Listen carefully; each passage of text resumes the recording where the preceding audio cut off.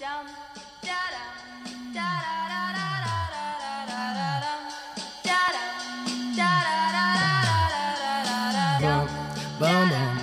is gonna feel real good, alright? Most dope. Everybody please put a thumb in the air. Hey. 1, 2, 3, 4. Some crazy ass kids coming like up on your door, so let 'em in, let 'em in, let 'em in. 1, 2, 3, 4. Some crazy ass kids coming like up on your door, so let 'em in, let 'em in, let 'em in. Hey everybody, how you doing? Well, that's good. Welcome to Broad Street Hockey Radio. That's right, BSH Radio. My name is Bill Matz. I'm your director of fun and games for the evening. We have a great show for you tonight, so let's get right into it. But I want to lead it off a little differently. Normally, I throw it to the panel right here, but I don't want to get usurped in my wishing Stephalicious D, Steph Driver, a happy birthday. So I want to do that right off the bat. I just want to say, Steph and I have been working together for a really, really long time. I don't even know how long at this point. Probably 7 years? Yeah, we first met at the second ever episode of the Ava Graham Hour. We turned that into, the Sons of Penn podcast, yelling about sports, and we came over to Broad Street Hockey together. We've all, since then, Kelly's freaking living in Canada. Charlie's running the Flyers website for the Athletics. Steph runs all of NHL for SB Nation. I still yell about shit. We've all been together a really long time, and Steph is one of the people who's made this thing really go and get it to where it is, and we're not stopping anytime soon. So I just want to say, Steph, you mean a lot to me personally. You mean a lot to me professionally, and happy birthday. Thank you. Thank you so much. I'm 25, everybody. 25. It's true. I didn't even throw the fake number out like I do every year. He usually wishes me a happy 50th birthday. Yeah. I was going to go with 44th this year, but decided against it. Well, thank you. But now let me throw it to Canada's own Kelly Hinkle. So since Bill stole my shouting about Stephalicious D, Steph Driver's birthday, we can all do that. That's okay. Happy birthday, Steph! I will say that somehow, as I prepared the show, I found that I had less to talk about now than I did in early August. Now it's just there's the team. They've played one single hockey game, and now we wait. This waiting game is terrible. It has been 5 months since they played last. When will we play again? I don't know. Allegedly Wednesday, we'll see. It's painful having to wait this long, but it's also good because they haven't disappointed us. True. And they're still undefeated, so let's just roll with that. From theathletic.com, Charlie O'Connor. So there's a story that came out today that was funny on a couple levels. It wasn't directly Flyers related, but it's funny because the Flyers, it's tangentially funny with regards to the Flyers. So Vitaly Kravtsov, who is one of the Rangers' top prospects, he was expected to make the Rangers. He did not make the Rangers. They surprisingly sent him down.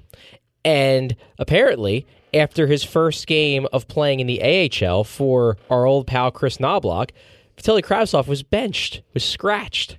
And apparently, he was scratched for a lack of effort in the first period of his first AHL game. So a couple things here. Number one, Chris Knobloch really did learn from the master Dave Hackstall. Yeah. He picked up a lot of those lessons. Right away. I know. This is one of his first things as head coach of an AHL team. And he's like, you know who I want to be like? I want to be like Dave. Oh, you have hope? Let me ruin it. Second, and this to me is just as funny, is the fact that Rangers fans for years screamed about how Alain Vigneault was the worst thing ever and he made all the bad decisions and he hated the kids and the kids were terrible under him. And now David Quinn has done the exact same shit that Alain Vigneault did, but somehow it's okay because his name isn't Alain Vigneault. Yeah. And now the whole organization is doing the same shit that Alain Vigneault did, but somehow for a lot of fans it's okay because it's not Alain Vigneault. I actually think there's something to be learned about this because we're kind of going to have the same type of shit where Vigneault is going to do stuff that Hack did, and we're going to want to give him the benefit of the doubt, and that's understandable to a degree, but just make sure you're being consistent. Make sure you're being consistent where it's If there was something that Dave Haxtell did that really pissed you off, and Vigneault's doing the exact same thing, don't hold back on the criticism. Got to be fair. Chucky, you know I value your analysis and your opinions as much as anybody in Flyerland, but I refuse to be consistent. However, listen, I think that coaches get a grace period. That's fair. I think that all new regimes get a grace period. That being said, we are all incredibly irrational and emotional, and we're going to complain about stuff that we don't like no matter who's behind the bench. Seriously, we have a show to do, so we can't stop complaining. We've got stuff to say. And like I think the other lesson that Charlie's kind of alluding to here is something we talked about last week. This is just hockey. Like, when I asked how many teams in the league have optimized their lineup, we all looked at each other and laughed. Like, this is, and I'm not saying, I have no idea whether Vitaly Kravtsov hustled or not. I don't know. I'm just saying this is how all hockey men do it. 100% of hockey men do it the same way. It's true. It's just like a guy like Hack, and I don't want to spend too much time rehashing Hackstall because we had a whole summer to do that, but like a guy like Hack has nothing. Like, he has nothing to draw upon for us to respect his decisions, while Alain Vigneault has 3 President's Trophies and a couple of conference championships to go on to be like, maybe he does know what he's doing. So, I mean, maybe. Listen, I could end up hating this guy in a week. I'm not saying I'm not. It's totally possible. I've turned on people a lot quicker for a lot less. I'm just saying, like, this is just kind of how hockey goes. I'm just saying that, like, as an outsider, like, I agreed with Rangers fans to a point that, like, the fact that Dan Girardi was with Ryan McDonough for 4 years was dumb. Agreed. That was dumb. That's a reason to be angry at him. But by the end, it seemed like they had convinced themselves that Alain Vigneault was a sociopath. And it's just funny to me that, like, the guys after Alain Vigneault are doing the exact same shit, and somehow it's fine. Like, it's just, hypocrisy bothers me, and the Rangers fan base as a whole is very hypocritical. That's fun. All right, we have a lot of Game 1 stuff to get to. A lot. What, Steph? You didn't introduce me. I did. Oh, that's right. I wished you happy birthday, but never actually introduced you. I think that's perfect. That's fine. Let's perfect roll window into our relationship. Perfect. Of course, Stephalicious D, Steph Driver. It is my birthday, and I worship at the altar of Travis Konechny. Thank you. And we're gonna. I want to use that as and get right into the TK stuff, because, man, if there's any takeaways from Game 1, it's that Konechny came to play. But let's start with the news of the day, as I always say. Man, this Rage Room, this is fun. Oh, my God. So, number one. Is this not Flyperboli's idea? It was Flyperboli's idea. They went to the assembly room launch, which we couldn't attend because it was on a day that we were recording. And they talked about it on an episode of Flyperboli and said, you know, now all they need is something called the Spectrum Room that smells like stale beer and pee and cigarettes, and people just break shit and destroy the room. My college house? Essentially, yes. And the Flyers did it. Does it bother? I love the Flyperboli guys. I really do. Glad we brought them on last year. Does it bother you? It seems like they get more of the Flyers' ear than us. Like, we've been doing this forever. We have one of the most reputable beat reporters in all of Philadelphia on our show. And Charlie, too. We have Steph, who runs SB Nation, and it's me. It really must be me. It's gotta be you. God damn it. So I need to, for people who don't know, because this came out kind of late. Start at the beginning. Frank Saravalli tweeted out, and I'm just going to read it. True story, and maybe the most Philly thing ever. Flyers have added a, quote, rage room to the Wells Fargo Center where participants wearing protective gear can smash, break, and unleash their rage upon everyday items like televisions and dishes using bats, sledgehammers, and more. The Flyers say some of the items in the rage room will feature the logo of the opposing team. Fittingly, the Rage Room will be officially named the Disassembly Room and will be located behind the Assembly Room, named for the room in Independence Hall where the Declaration of Independence was signed. This is so good. Yeah, and to be clear, this wasn't like reported by. I'm not shitting on Frank. This was literally sent out in a press release an hour ago by the Flyers. So, like, this has been This has been fully announced. That was, the Flyers put out a video on their Twitter with Katie Nolan and Gritty just breaking stuff. I was like, oh, this is a funny thing. And then I saw it was real. Man, this place... wait for the first, blown third period lead. There's going to be more people in the disassembly room line than there are in the freaking stands. Are they charging people to get into this room? Because this is genius. People would pay. Oh, yeah. People would pay. If you haven't seen the video, everyone, I haven't seen it. It's really funny. It's Katie Nolan setting the whole thing up, and then she's like, to show you this, I have to bring in one of Philly's own, and it's Gritty, and he's got a big crowbar, and he's like, banging it against his hand, and it's like, his hand squeaks, so it's freaking hilarious. That is pretty funny. But listen, there's a lot to be mad about with the Flyers over the last couple of years. I freaking love Gritty, man. It's so good. I do think it's weird that there's now a subsection of the fan base that's decided it's cool to hate Gritty. Oh, well, of course. And it's no, it's fun. Come on. It's fun. I get that the team hasn't been good, but you don't have to take out your frustration on the team on the actually good mascot. It's one of those well, they're not making the team any better. That's exactly what it they is. have this do you think Ron Hextall sat down and made Gritty? These are two absolutely different sections of the team. The PR has nothing to do with the guys who make the decisions. In all honesty, the PR people are desperately trying to make up for the fact that people making the decisions have been making bad ones for a while. But that's a lot of that. A lot of that anti-Gritty section is, well, all the fans care about now is Gritty. They don't even care about the team. Back in the day when we used to smoke cigarettes and be able to beat the team up ourselves. Well, now they can beat up stuff. Yeah, now you can go break shit too. You just can't beat people up. You can beat up inanimate objects. This is rational human beings. Is this please don't throw stuff on the... We have a room where you can... Yes. We have a room. Yes. Please do not throw the beer steins on the ice. Please just come here and break the shit we give you. We'll have a box of bracelets in the room. You can throw them to your heart's content. Can you imagine if they just put one Dave Hackstall image on a plate? It would last about 10 seconds. Here's just... Yeah, they'd have to There'd have to be more of these than any given... We have to do a show from the Rage Room. Oh, my God. That's something we have to make happen. We have to. The team doesn't love us, but we know the Flyers charity. The team doesn't dislike us. No, I don't know that. I do. They don't dislike us. We have to get in with the Snyder Youth Foundation. They have to figure out a way for us to be able to do a show from there. Okay. All right, let's get into the actual action because about 18 months ago, the Flyers... This is like a season of basketball. It's longer than a year. About 18 months ago, the Flyers played their opener. It was such a weird season. Oh, my God.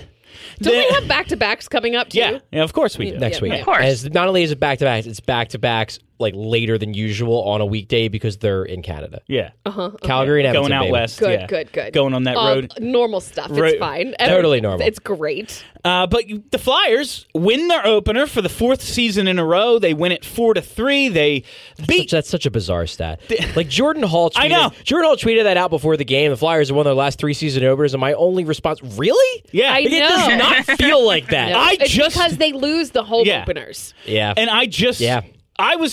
I talked about this on the last show because I just looked it up when Voracek had that quote. Well, if we start 3-0, no one will care. I was like, well, you haven't had a 3-0 start since 2012, so how would you even know? But I was like, I just looked this up and don't even remember putting together that they won their last 3. But now it's 4 in a row. They beat the Blackhawks in the Czech Republic. The game started, of course, at 2 o'clock on a Friday, so that's a lot of fun for everybody. I gotta say, I don't care. But it was a really nice work day that I could just end my day at 2 o'clock and watch hockey the rest of the afternoon. I had, at my other job, I had a remote broadcast to set up that started at 2 p.m. at a bar. So I was directly set up in front of their big TV. So, I mean, I probably screwed up at work a bunch, but I got to watch the whole game. Listen, my job is to watch hockey, so... But I guess let's just start... I'm sorry, humble brag. Let's start with... Travis Konechny, man. I love 2 him. goals. He had an assist added, so 3 points in the opener. Already, that contract is a steal now. Yes. Sure. I am obsessed with the Lindblom, Couturier, Konechny line. I'm obsessed. we talked a little bit last week about the new lines and how we weren't going to get Couturier, Giroux, and Konechny. And it's still a little odd to see these combinations. But I will say... I am obsessed. They have a little bit... These two lines now, they have that... All right, guess what? Konechny, he's good from, from the offensive side of the red line in. So you know what we're going to do? Put him with two guys who really excel from the other side of the red line, and he can go create the offense. And what did he do? He went and created offense. Hayes and Giroux, all right. Voracek might not be what he used to be. Boom, we have two really good lines right now. But Travis Konechny, for a guy who started the last 2 years really slowly, this has got to be encouraging, right? So yeah, I loved what I saw in Travis Konechny. I will be the person who's like the downer and say I still don't like the lines, and I don't want them to be I'm fine. They work great in game one, and the fact of the matter is that like we didn't have any other games for them to not look good in, so we're just still like kind of carried off that high from game one. I don't like the lines because I still want Giroux and Couturier. And that's just because, to me, like, they've been one of the best duos in hockey, and as much as I love Lindblom, and I do, he's a support guy, and I'd rather have him supporting... I think it's stupid... I'm going to flat say it. I think it's stupid to have Lindblom and Couturier on the same line because you don't put your two best play drivers together because you want to spread out the play driving ability. Like, that line is going to be awesome because Konechny's great offensively and Couturier and Lindblom are your two best two-way forwards on the team right now, but I just think it's kind of wasting it unless the Hayes, Giroux, Voracek line also can kill it, and I didn't see them kill it in game one. I don't love this setup, even though it worked in game one. Go ahead, Kelly. I was surprised it worked as well as it did, to be honest with you. I thought it was going to be a tire fire. So I don't think Chuck heard me say that I'm obsessed with it. I'm obsessed with this because if the Giroux, Hayes, Voracek line, I'm watching the video of the Rage Room right now, and it's astounding. If they can get it together, and I believe that three skilled veterans can pull it together, then we've got two top lines. And then Nolan Patrick comes back, and we've got probably the best fourth line center in the league. All right, suck it. Her birthday. On my birthday of all days. We've got two really strong, not top lines. Yeah, I mean, maybe like I guess my thought process, and maybe I was a little bit too optimistic. I looked at a Lindblom, Hayes, Voracek line kind of as a potential other top line too. Mm-hmm. It's just that I know that Giroux, Couturier, and Konechny are already one of the best lines in hockey. Look, I'm not saying that Lindblom, Couturier, Konechny won't be a great line. I think it's a great line because I think you have, as I said, the two best play drivers on the team and then maybe the best offensive forward on the team in Travis Konechny. It's going to kill it. I just wonder what that does to... I guess I'd be more open to it if I knew that Kevin Hayes was going to be awesome. Okay. Like, if Kevin Hayes is what I think he's going to be, which is just a good player, and I'm totally fine with that because they needed just another good center. If that's all he's going to be, I'm not in love with that second line. If Kevin Hayes is going to be the guy who his numbers were through the roof good relative to his teammates like they were with the Rangers before he got moved to Winnipeg, then sure. Then Hayes, Giroux, Voracek should work great.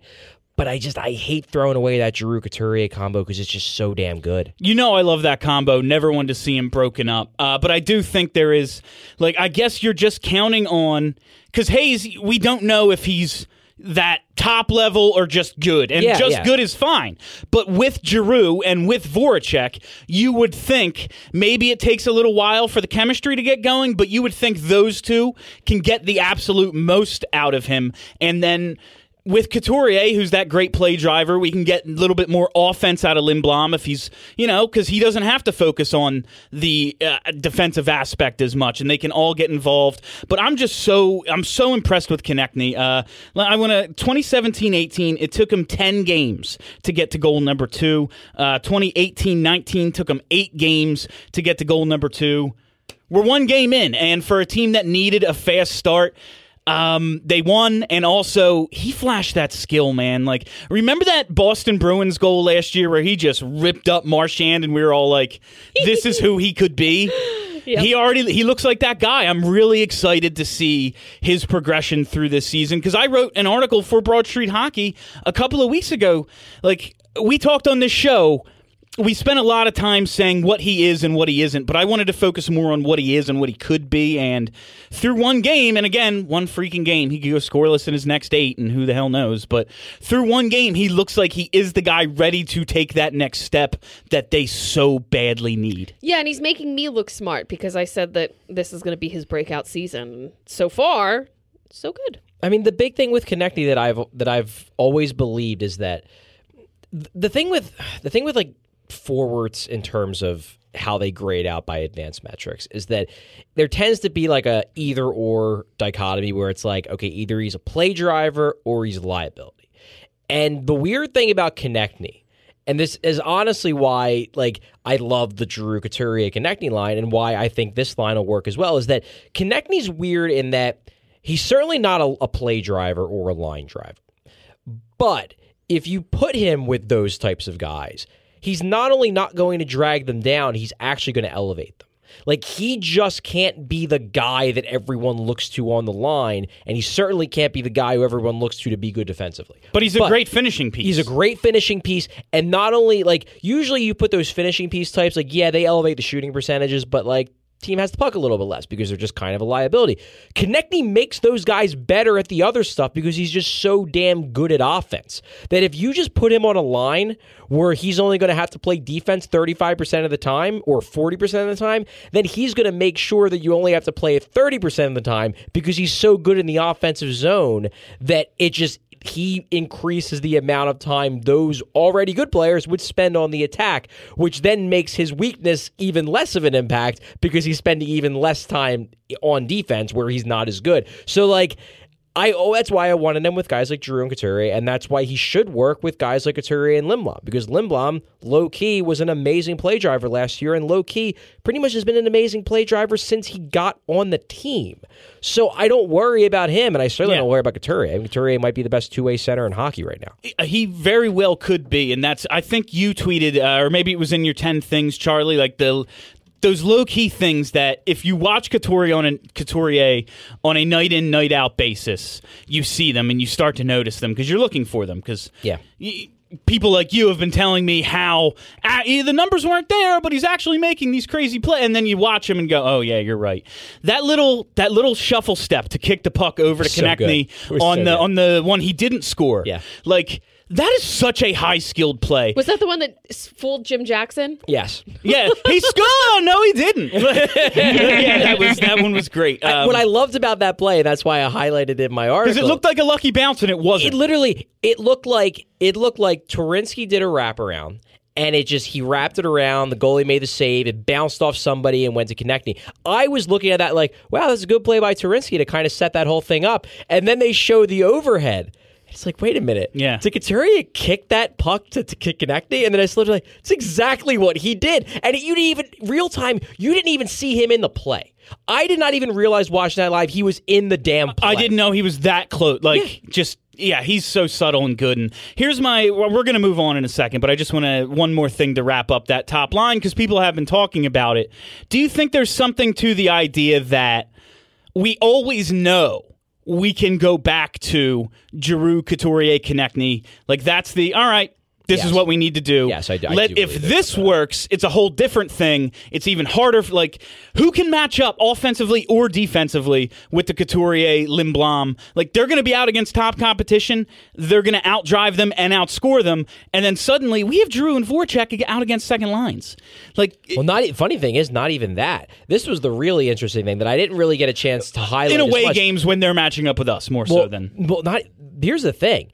They didn't even use the Hayes line against second line. No. They used them against the third line. Which is genius. This was the great thing. They used Lawton against Strome and DeBrincat, and Lawton's line did pretty damn well. That's the thing I wanted to go to next with, and like, obviously Konechny really stood out, but anyone else we were maybe a little, like, under the radar because he didn't have 3 points. Anyone else we were a little more impressed by in the opener that maybe hasn't gotten the publicity because JVR He had a good game. Man. He had a really good game. If that's the JVR we're getting on the third line, Coolio. That works for me. Coolio. You know, I was I need him on the top power play, though, still. Yeah, I was impressed with most of the team, to be honest. Yeah. Let me change that. Most of the offense. The defense I'm still unsure about, and I kind of need Provorov to pull his head out of his ass. But the top line, you know, or let me try this again. The Couturier line, Kevin Hayes stood out more than the other two, which, you know, G and Jake kind of start slow. We've seen that for years, and that's just how it goes.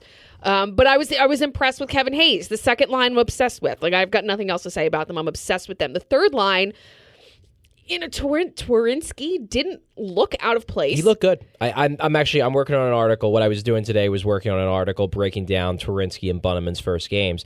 And Twarynski, the more I watched his shifts, he looked good. Yeah, he had a good game. He didn't look out of place. Bunneman kind of did. Yeah, I didn't like his game as much. No, I think that once... That's been the general consensus. Yeah, and I don't think... I hesitate to say he'll never be an NHL player because I don't think that that's necessarily true. I just think it's a little bit too soon for him right now. So when Nolan Patrick comes back, when Pitlick... What's his first name? Tyler Pitlick. I thought he looked pretty good. Was he playing? I don't know. Yeah, he got an assist. Yeah, he was out there. Oh. Yeah, on that Raffle goal. Raffle looked good. Oh, Michael yeah, Raffle. that was the next guy I wanted to... Michael Raffle and his power moves with just his core that's made of steel is astounding. I love Michael Raffle, and I will never stop, and I will never apologize. Suck it, Bill. Kelly, who were you most impressed by? So I missed this game. Excellent. But watching the highlights, Twarynski is actually the one that I was most interested to see how he did. So I was kind of glad to see that he did well because I really wasn't sure about him being the third line winger. So it was nice to see that he fit in. Yeah, I mean, he didn't score. And obviously, you know, if you want to be on the third line, eventually you're going to have to score some points. That would be good. But I thought he looked good. And that line, as I said, that line got the tougher matchups than the Hayes line. And actually, the Lawton line actually did a better job driving play than the Hayes line. And the Hayes line was facing off against, like, David Kampf, and you had, I think the one good guy on the line that they were facing was Brandon Saad, who's, like, okay. He's not as good as he used to be. He's still pretty good. But you got Lawton, JVR, and Twarynski. So you've got... Such a weird Well, it's just line. like Lawton's a guy who there are a lot of people in the organization think he's better at wing. JVR is a guy who not only is he known for not being great defensively, he was actually playing the right side, which I talked to him today, and he was like, yeah, aside from like a game here and there, I've like never done that before. And then Twarynski, who was in his first NHL game, they threw him out there against Dylan Strome, who had a monster second half last year in Chicago, and Alex Zabrinkat, who just got a big contract extension because he's one of the best young players in hockey. They threw him out there against those guys, and they beat them. Like, they won that matchup, and that's cool. It might just be a one-game thing, but that was maybe this line might have something here. And if they're going to use it, like, if JVR can pitch in with a little bit of offense, Lawton... hopefully more than a little. At 5-on-5, he's going to pitch in with some just third line, whatever it's going to be. If they're going to be used in those types of matchups and just break even, but maybe with JVR you have a decent enough shooting percentage, Lawton and Twarynski can grind them a little bit, and then our third line wins every matchup if we're going to be using, you know, the Hayes line as a third line. I mean, that's some good coaching, and that's what I want to get to in a minute. But, Steph, you mentioned the defense. The defense. I will say, like, Provorov had the turnovers, but I didn't think he was as bad as maybe the standout plays looked. But I will say, we're going to have the puck, man. And that's my number one takeaway, and you have it right here, way too early reactions to game one. If we have the puck this much, the defense is going to be just fine. It'll be okay. I just, coming off the season that he had last year and then this season, I just need him to pull his head out of his ass. But again, he put up monster minutes. I think he'll be fine. Just do a little bit better. Sanheim looks amazing. What were my other thoughts? I didn't hate the Ghost Braun pairing. Well, Gus Haig. That's the one that I meant Braun to say. Was with Braun was Provy, with, yeah. I didn't hate that, but Haig still looks a step behind and out of place. Those are my thoughts on the defense. Thank you. Yeah, I just feel, I'm not convinced that these pairs are going to stick. I just feel like They're going to. I don't know how long it's going to take for them to get Myers back up, but it just makes too much sense to have him in instead of Haig. Like, it just does. And I get it. You know, there's cap implications here and whatnot, but like, I just don't. If you're going to have Ghost on the third pair, give him a better partner than Robert Haig. I actually the pairing I liked the most, interestingly enough, was the Sanheim Niskanen pairing. And I came into this game expecting I was going to like Braun's game more than Niskanen. Niskanen had one bad play, which was the one play where he looked old when Andrew Shaw was blasting down the ice and Niskanen clearly could not keep up. And that looked bad. But aside from that, I thought Niskanen had a very solid game. When the game wasn't being played at light speed, he looked very good. And most of the time in the defensive zone, it wasn't being played like a trade chances back and forth kind of game. Chicago was setting up, and Niskanen was, creating zone exits and having decent chemistry with Travis Sanheim, which was pretty cool considering the fact that they like never played with each other. Yeah. Like that was the pairing that I kind of came out of the game being like, out of these three pairs, that's the one I could see that having a future together. Because that was that one Niskanen play. That's like the nightmare with Niskanen. Because the whole idea, we talked about this in the summer, was we're going to turn the kids loose, and then Niskanen's the last guy back. Well, if he's the last guy back and he's going to get blown by, we didn't fix anything. Yeah. But, I mean, if we're going to have the puck a lot and sometimes things go like it's not going to, no one's going to be 100%. I'm looking forward to seeing how these pairs gel, and I don't expect them to hold. They're going to get this. They got to get this cap thing. Wilinski's back. He's skating practice. He's not cleared. No, so he was at I was at practice today. He showed up to practice to start. He was Saul Alinsky. Yeah. He showed up to practice at the start. He was wearing the white non-contact jersey. He did like a couple of the early drills and then he left. Okay. So he's not ready to be cleared to be removed from the roster. But he's clearly getting closer. If he's starting, he maybe, I would guess. If I had to guess, I would say he probably doesn't go on the trip, and then maybe after the trip is done, they figure it out and they get because like they're gonna have to make probably some decisions. They're gonna have to make some decisions before they go on this trip because presumably they're gonna want to bring some extra people since they're going to Vancouver and then Calgary and then Edmonton. And I guess you could plausibly just fly someone out if someone were to get hurt, but it's dangerous. So. We are going to take just a quick break to pay them bills, and we will be back in just a second. I promised everyone I would say it like that.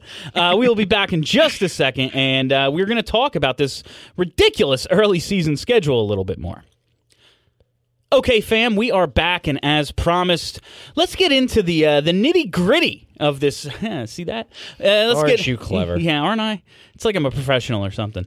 We're going to get into this schedule that Charlie alluded to right before we went to break. Of course, last Friday, they opened the season. It's a 2 p.m. start over here on the American East Coast. And then, they're in the Czech Republic, so they have some travel time to come on back. 4 days off before the home opener, which is tomorrow, Wednesday, the 9th? For anyone listening, not right now. And then the West Coast, I want to call it the West Coast trip, but it's not really the coast. It's just Western shit. We have Saturday at the Canucks, Tuesday at the Flames, Wednesday at the Oilers. That's right. Already a back-to-back. People are complaining about it online today, and I'm tired of blaming anything. I don't care about that. I don't care if they played 10 days in a row. 10 in a row is obviously a lot. But I'm tired. This is now a veteran team. Giroux, we have all Voracek, Couturier. These guys have been around forever. We have Niskanen and Braun. They should be leaders. Hayes, JVR, and then a bunch of youngsters whose legs should be fine. I don't want to complain about the schedule. But God damn it, let's complain about the schedule a little bit because it's just silly. I'm not going to use it as an excuse, but it is a silly schedule. It is. There's so many days in between games and then a back-to-back. It's like, come on. And I get it with the travel, but man, already? We're already getting into this. I just, one of these years, the NHL has to cut I'm not even talking about the Flyers, because apparently Fletcher actually wanted them to go on this second trip to get it out of the way while everybody's still resting and relatively healthy. I'm not talking about the Flyers. the NHL has to cut the fucking Flyers fans a break here because this is ridiculous. Like, it's absolutely ridiculous that every single year the Flyers seem to be starting out on the West Coast or in Europe or with some crazy trip. Like, give Flyers fans the chance to have the first game at home. That Please. would be really cool and good. They are going to have to win the Stanley Cup and get the banner raising ceremony. That's it. That's the only. I'm convinced now. Like the only way, especially not even the first game. It's going to happen this season because we're going to be undefeated in the Carter Hart era. That would make sense, and we're going to get to Carter. I was going to say, did we skip over Carter Hart? We're going to get to him. About? Yeah, we're going to. When is it? Like our first home stand isn't into. When do we have 3 home games in a row? Probably November. I don't not actually this know. month. It's not this month. Let's see November. November the 2nd, 5th, and 7th. We have 3 home games in a row. So I was right. It's not till the 2nd month of the season that we have 3 home games in like. It's not about the team at this point. Just give Flyers fans a reason to get pumped. Exactly. That's the number. Like Pete, and I just started being me online today. I was like, well, if they can't deal with the schedule, they're not good enough anyway. But it is about the fans. Like, it is. That's fill the my building, win 2, go 2-0-1 in your first 3, and people are like, all right, we're in first place after the first week. Awesome. Like, wouldn't that be fun? If you know what's going to happen? This is what's freaking going to happen. The Flyers are going. They won in Europe. They're going to lose the home opener. Oh, without a doubt. Then they're going to win all 3 of the road games, and no one will know. They're going to be 4-1, and no one will know. No, everyone will be no one watched the game. The only thing people will be talking about is the rage room, and that'll be grit. Oh, all we have is gritty. It's like we're 4-0, But it's annoying more than anything. It's just annoying. It's really annoying, and you would think. I guess my thing is that.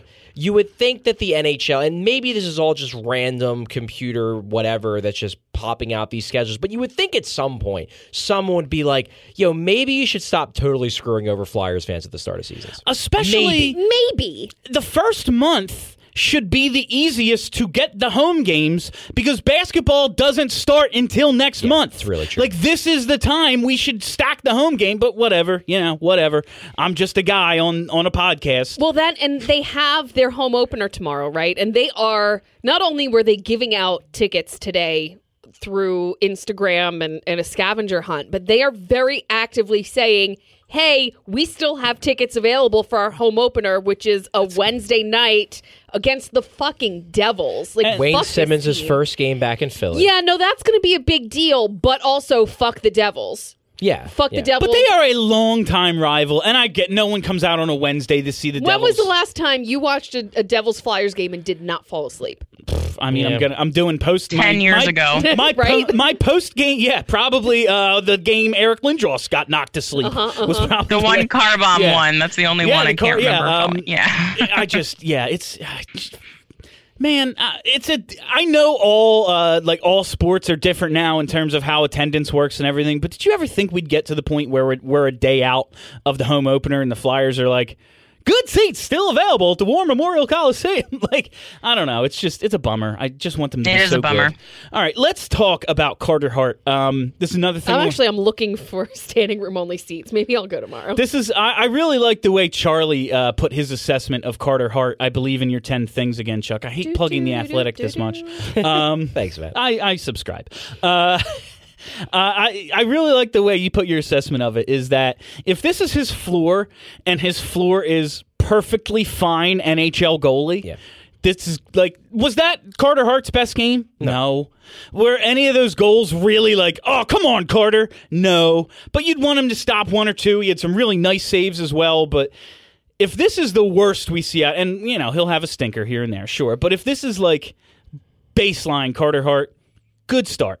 Good, fine start, I would say. It's the kid's first season opener, all the pressure of this global series thing. I liked what I saw for the most part. I like that he responded well after that awful Switzerland game. Yes. Because that, sometimes we forget that he's 21 years old. And that was a game against a non-NHL opponent that he, objectively speaking, looked like trash in. And it could have been very easy for him to just kind of be like, oh, God, what's wrong with me? I'm a mess. And instead he came out and he just played well. He didn't play great, but he played well. And there was never a moment in that game where you were worried that they were going to lose it. Yeah. At the very end, because I thought that's it would just be your PTSD. Well, I mean, they were Listen, 1 goal lead with the other team has the net empty. I'm like, this is going to overtime. Like, it's just, this is going to OT. And then, I think we could win in a shootout, but who knows? Anyway, yeah, no, I was fine with Hart. I was a little disappointed because I wanted to see him come out and dominate and just be like, sure. but Everybody wants we to all see want him him. have a We all 930 save percentage and win the Vezina. We want him to be Dominic Hasek, and there's, that probably doesn't exist anywhere. He showed up for the game. Yeah, He was legend. there. Yeah. What'd you think, Steph? Of Carter Hart? Yeah, He's perfect. he is perfect. It was his. He was starting the season. He was not drunk on neither chocolate nor beer. Well, we don't know that. Not as bad as he was during the Switzerland game. Yeah, wow.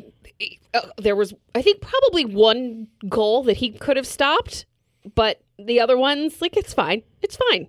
He's fine. Yeah. Undefeated in the Carter Hart era. And I will not be handling him with these kid gloves all year. I'm just saying, for the situation, he was fine. That's all. So here's the thing. The reason that you were nervous about this game going to overtime is because we have had such shit goaltending for so long that we aren't used to a goalie just being fine. And it's like, he's fine. And if that's the worst of it, we've been looking for that for quite a while. So it's a nice change. I don't think that we're going to have to worry so much about a goalie blowing that 1 goal at the end of a game the way that we used to, because he's actually good. Even when he's bad. Completely agree. No, he definitely has that mental toughness aspect of the game down. We've known that about him for a while. Everyone says he's mature beyond his years. I don't think any moment's ever going to be too big for the kid. It's just, first game, I was nervous about it. I'm glad they came out with the victory. We all have PTSD. That's just how it is. True. And speaking of things that are exacerbating our PTSD, he's still here. Chris Stewart, still with the team. Oh, who cares? I was like, hold on, which one? Which one is still here? He's still with the team. I think I saw Dave Hackstall at Gino's the other day. He's coming back. he's hanging. Yeah, he's running Gino's around. Probably. He's wearing a fake mustache. Chuck, talk me off the ledge with this here. I mean, I don't really know if I can. I don't know. I don't know what's going on. I talked to Stewart today after practice, and how's he? I mean, he's a good dude. There's a reason why everybody was doing those big cover stories on him, because he's a good dude. I mean, they had him playing defense today, and he was. I asked him about when was the last time he played defense at a practice, and he was like, I was out there pretending I was Dustin Byfuglien. I mean, he's a good guy. It's just whether he's still a good hockey player or not, I don't know. But anyway, I think I do. But no, I don't know. Look, the next pivot point, I guess, is going to be when they finally resolve this Welinski situation, because we asked for an update on Nolan Patrick today, and Fletcher basically said still week to week, no change. So it seems like Welinski is going to get cleared and waived before Patrick gets cleared to play, because Welinski is actually practicing with the team and Patrick is not. So that'll be the first time we see just how serious they are about this Chris Stewart thing, because right now, here's the thing. Right now, they don't have the space to sign Chris Stewart. Yeah, whether they want him Even or not, if they wanted to, irrelevant. they can't. They have $250,000 worth of cap space. They can't sign him. The league minimum is a little under $700,000. Like $650 or $695 or something. You can't sign him. So the first time they will be able to sign him will probably be when they get rid of Welinski's contract. Now, I've proposed the possibility that maybe when they do that, they will just recall Phil Myers and then run with 8 actual defensemen. They could plausibly sign Chris Stewart after they get rid of Welinski, and that will be the first time where we will probably get an idea as to just how into this Chris Stewart thing they are. Now, do you think that's plausible? I think it could happen. He is still here.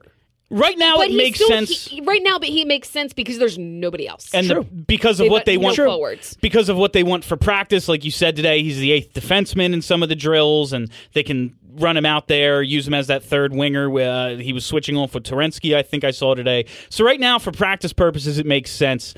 I'm starting, and again, we're 1 game in, and we've talked about this Nolan Patrick thing. If they put him on LTIR, he has to wait at least 10 games.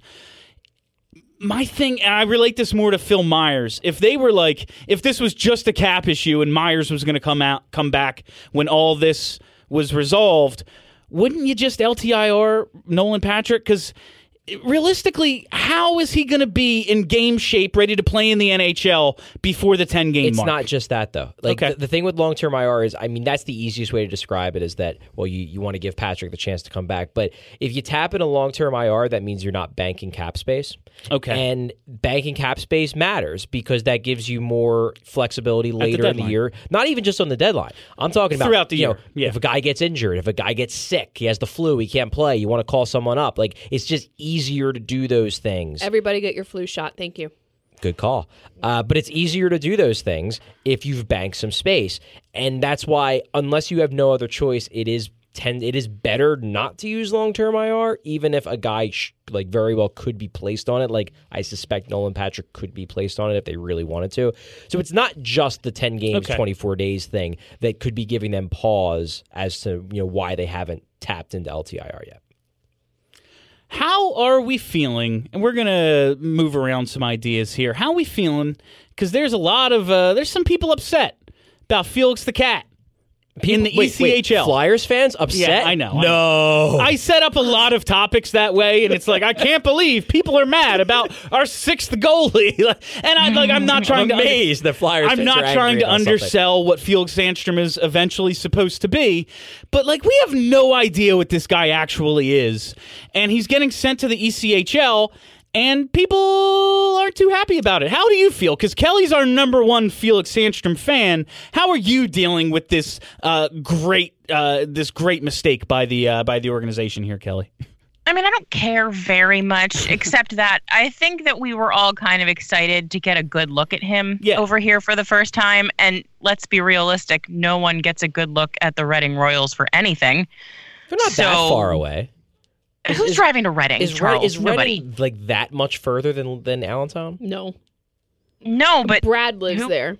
Or ish. yeah, I just was excited to see him play in the AHL, and since that's delayed a little bit, it's a bit of a bummer. But at the end of the day, honestly, it's not that big of a deal. Isn't this? I'm gonna actually throw this to Charlie because I think you tweeted about this. Didn't we know this was going to happen? So, yes, but I think people didn't want to believe it. Okay, so, they did talk about it in the off season. I right? live that life a lot. Yeah. Well, they talked about Sandstrom and Ustimenko are both coming over. One of them's going to the ECHL, and that was very obvious after they also brought in JF Berube. Not Craig Berube. I almost said Craig. That's why I had to stop there but it just was like, all right, Alex Lyon most likely third on our depth chart at this point, and if we're gonna, if he's gonna come up at some point, which is totally possible with a 34-year-old backup with a history of injuries, we're going to need another experienced goalie down there because nothing kills you worse than bad goaltending. It just ruins your chances of really doing anything. It's really hard to judge. If we're using it as the developmental league, wins and losses don't matter as much, but it's so hard to judge a guy when he's -3 and he played a great game.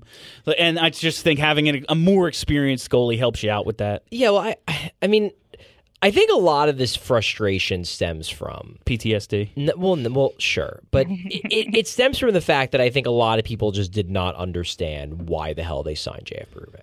That's a good point. Because the thought process was, okay, Lions question under it. contract for one more year. Ustimenko's probably playing in the ECHL because he's really never played at a high level, even in Russia. And then Sandstrom will tandem with Lyon. And then when on July 1st they went out and they signed JF Berube, it was like, okay, well, now what happens? Because he's an AHL goalie. Sandstrom is presumably an AHL goalie because he's been at least passable in the SHL, which is a pretty darn good league. It's right around the same Comparable. quality. Yeah, I mean, it's probably a little bit worse than the AHL, but not in all facets, and they are comparable. So I think that signing just threw everyone for a loop. And the thing that I posted, this was an article that I did in July when we did our top 20 prospects at The Athletic. And I had a call with Brent Flair, and I asked him about all 20 of the guys we ranked, and Felix Sandstrom was one of them. And my question, because I wasn't sure what they were going to do, so I wanted to flat out ask him. And my question was, Chuck had mentioned on July 1st, the plan is to make sure Sandstrom gets a lot of games in his first season in North America. But Alex Lyon's still under contract. JF Berube was signed for depth, and Ustimenko's coming over as well. So how does Sandstrom get all those games? Is the expectation he's going to lead the group in Lehigh Valley like Hart did last year before he got called up? And Flair's answer was this. Well, we'll see if he's really ready. He can certainly challenge there. But for him, he hasn't played a ton of hockey over the last few years. He's a guy we want to play, not just sit and back up. So whether he's in Lehigh Valley or he's in Reading, whatever the situation is, we want him playing. Now, that was the first time I had heard anyone mention the possibility of Reading. And the fact that he brought that up without me even presenting that as an option. The option I presented to him was, is he going to start over Lyon? And Flair's response was, well, don't rule out Reading. So that was when I was like, he's probably going to spend some serious time in Reading as they try to make sure he gets a lot of starts. So for me, it wasn't a big shock, but I know I was in a couple Twitter conversations in like August, and I sort of brought that up as a possibility, and people were like, yeah, they'll never do that. I'm like, Yeah, they might.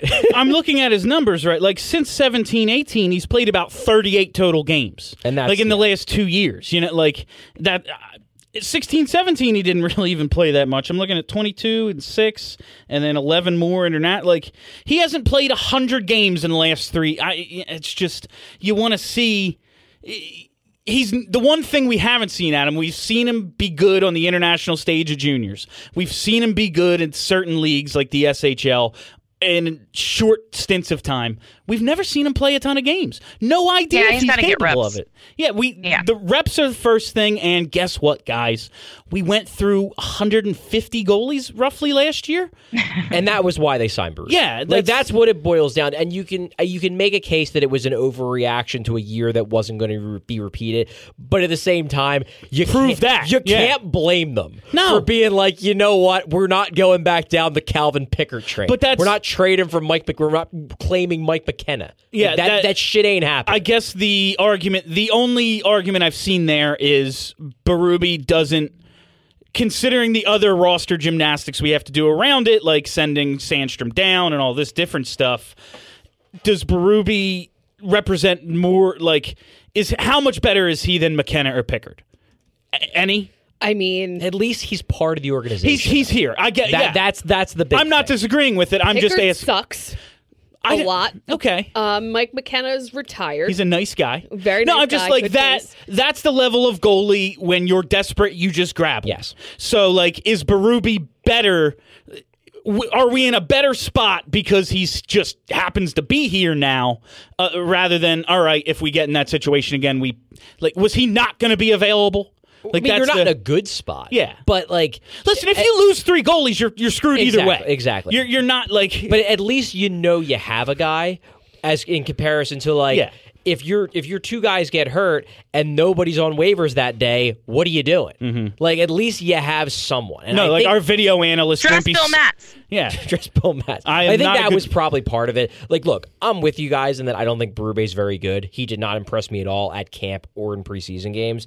But I think they just got him to be a body, and I don't think it's ridiculous for fans to be annoyed that Felix Sandstrom isn't starting out in the AHL, but I understand why they just were like we are never dealing with these kind of goalie issues again. And depth is cool, you know? Like, it's not bad. Sandstrom will be up at some point, and we'll all be happy. And I think it's I'm bummed for Phantoms fans. That's if you were going to go and watch the Phantoms this year, it's a guy you were probably excited to see. He's not there. And here's the thing: he's going to play in the AHL this year. Like, without a doubt. If you're in the Allentown area and you have season tickets, you're going to a lot of Phantoms games. You are going to get to see Felix Sandstrom unless he is awful in the ECHL, and I don't think he's going to be.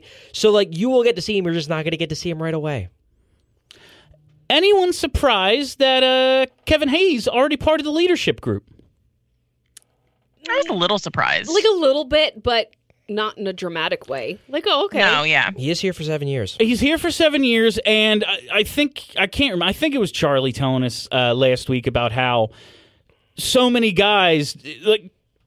AV is new for everyone here except for Kevin Hayes. People are going to him to kind of... That is true. Just to, hey, what's up with this drill? And then, hey, what should I expect from this? So he's he's someone that the coach can go to and lean on in terms of being part of that leadership circle to kind of get the rest of the team to know what they're doing in terms of and how to react to him. So I thought it wasn't that surprising, but just to see a first-year guy, and not first year in the league, but first year here, wearing a letter, surprising a little. The point I'll make about that, and I mean, in a weird sort of way, this kind of goes back to my hot take from the start of the show.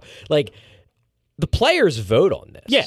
And I think it says a lot for how invested Kevin Hayes clearly has been from the start in this locker room to immediately get an A. Because actually, he didn't want to play here. Well, that's sort of what I'm getting at. But also, I'm getting at the whole idea that like he didn't want to play for Vigneault because he hated Vigneault, because how could any player in New York like Vigneault, because all the fans hated him, so all the players must hate him too. Anyway, back to what I was saying, which was that the players voted on this. The players voted for Hayes. Clearly, that implies that Hayes, over the first month of his time here, made it a point to kind of, show guys the ropes and, be a good teammate and be a guy that people are starting to look to. And you know what? That's cool. Because number one, it shows he's invested in being here, which he should be considering how much money they're paying him. But number two, I think it does bode well for the fact that he's here for the next 7 years. So it's not like they got themselves a malcontent. They got a guy who clearly players already are looking at as like, yeah, he's one of our team leaders, and that doesn't happen often, especially not for like if they were to go out and get like a superstar, yeah, you're probably just throwing him the A because he's the best player on the team. Kevin Hayes is not one of the best players on this team, so they gave him that A because they're like, hey, he's going to be a leader on this team. When go and get Tavares, you go and get Forsberg. Yes. It's like, guess what? You get a letter. Exactly. But Kevin Hayes is not Claude Giroux. He just isn't. But I think it's cool, and I do think it kind of speaks to, like Charlie said, his willingness to show that he's all in. Yes. After some of the reports we heard from certain circles of the people who cover the team. So I'm happy to hear that. I hate to plug a certain other hockey podcasts, not anyone. Flyperbole? No, I hate Flyperbole, but I do say their name on this. No, it's someone no one here likes, but it's so I won't get into their name, but they had Mike Richards on it as a guest. Did anyone right. Did anyone hear this interview? I did. I keep meaning to listen to it. Yeah, I listened to it. Mike Richards is like one of my favorite Flyers of all time. Just one I wanted to talk about it. It's a little old now, but we haven't, I don't think, done a show since. But looking back now, some of that stuff was so overblown. And it's his side of the story. Like we always say, there's multiple sides. There's like 9 sides to every story. But he got into the Dry Island stuff. And the more he talked about it, the more it kind of just sounded like the Kelly, you'll like this analogy. In Dazed and Confused, when they're trying to get Randall Pink Floyd to sign I'm not going to party or have sex thing. It just sounded like that. Like all these guys were like, I won't drink, and then they did. And Richards and some of his buddies were like, I'm not going to sign this thing because guess what? I'm going to have a beer with dinner, and I'm not going to lie to my teammates. Like it gave an interesting perspective on the Mike Richards era, man, we haven't been as good since, I'll tell you that. And the way it all ended with Richie, he wouldn't comment on his current relationship with Dean Lombardi, but said everyone was really cool when he got there. It's a good listen. I'm not going to... You can find it. Most people know what I'm talking about. But it was a cool interview. It was good to hear from Richards again because he hasn't said too much since, his... No, he disappeared. Yeah, he went fishing forever. That's what he's doing. He just hunts and fishes every day. He's being Mike Richards. I think he just got engaged, and by just I mean sometime within the calendar year. No idea. Good for him. No, the part of that interview, honestly, that made me the most sad, truthfully, was just how adamant he was that that core would have won a title. Yeah. He was just like, it kills me that group didn't get a chance to try to win a title because we would have won a damn title. I don't know if he said it directly, but it was kind of like, how often do we hear you can't get rid of 25 guys, so you get rid of the coach? And the organization just went the other way. They're like, we're getting rid of our leading goal scorer and our captain, and we're keeping the coach. A coach who we all like. Listen, I love Lavi. Not to say he didn't have his stubbornness and his flaws, but I love him. But it's a coach with a shelf life. You know that to begin with. It's not like he's going to be here. At the time, I don't think they did. I know. I think at the time they were like, well, he won a cup with Carolina, and then things went bad. But I think.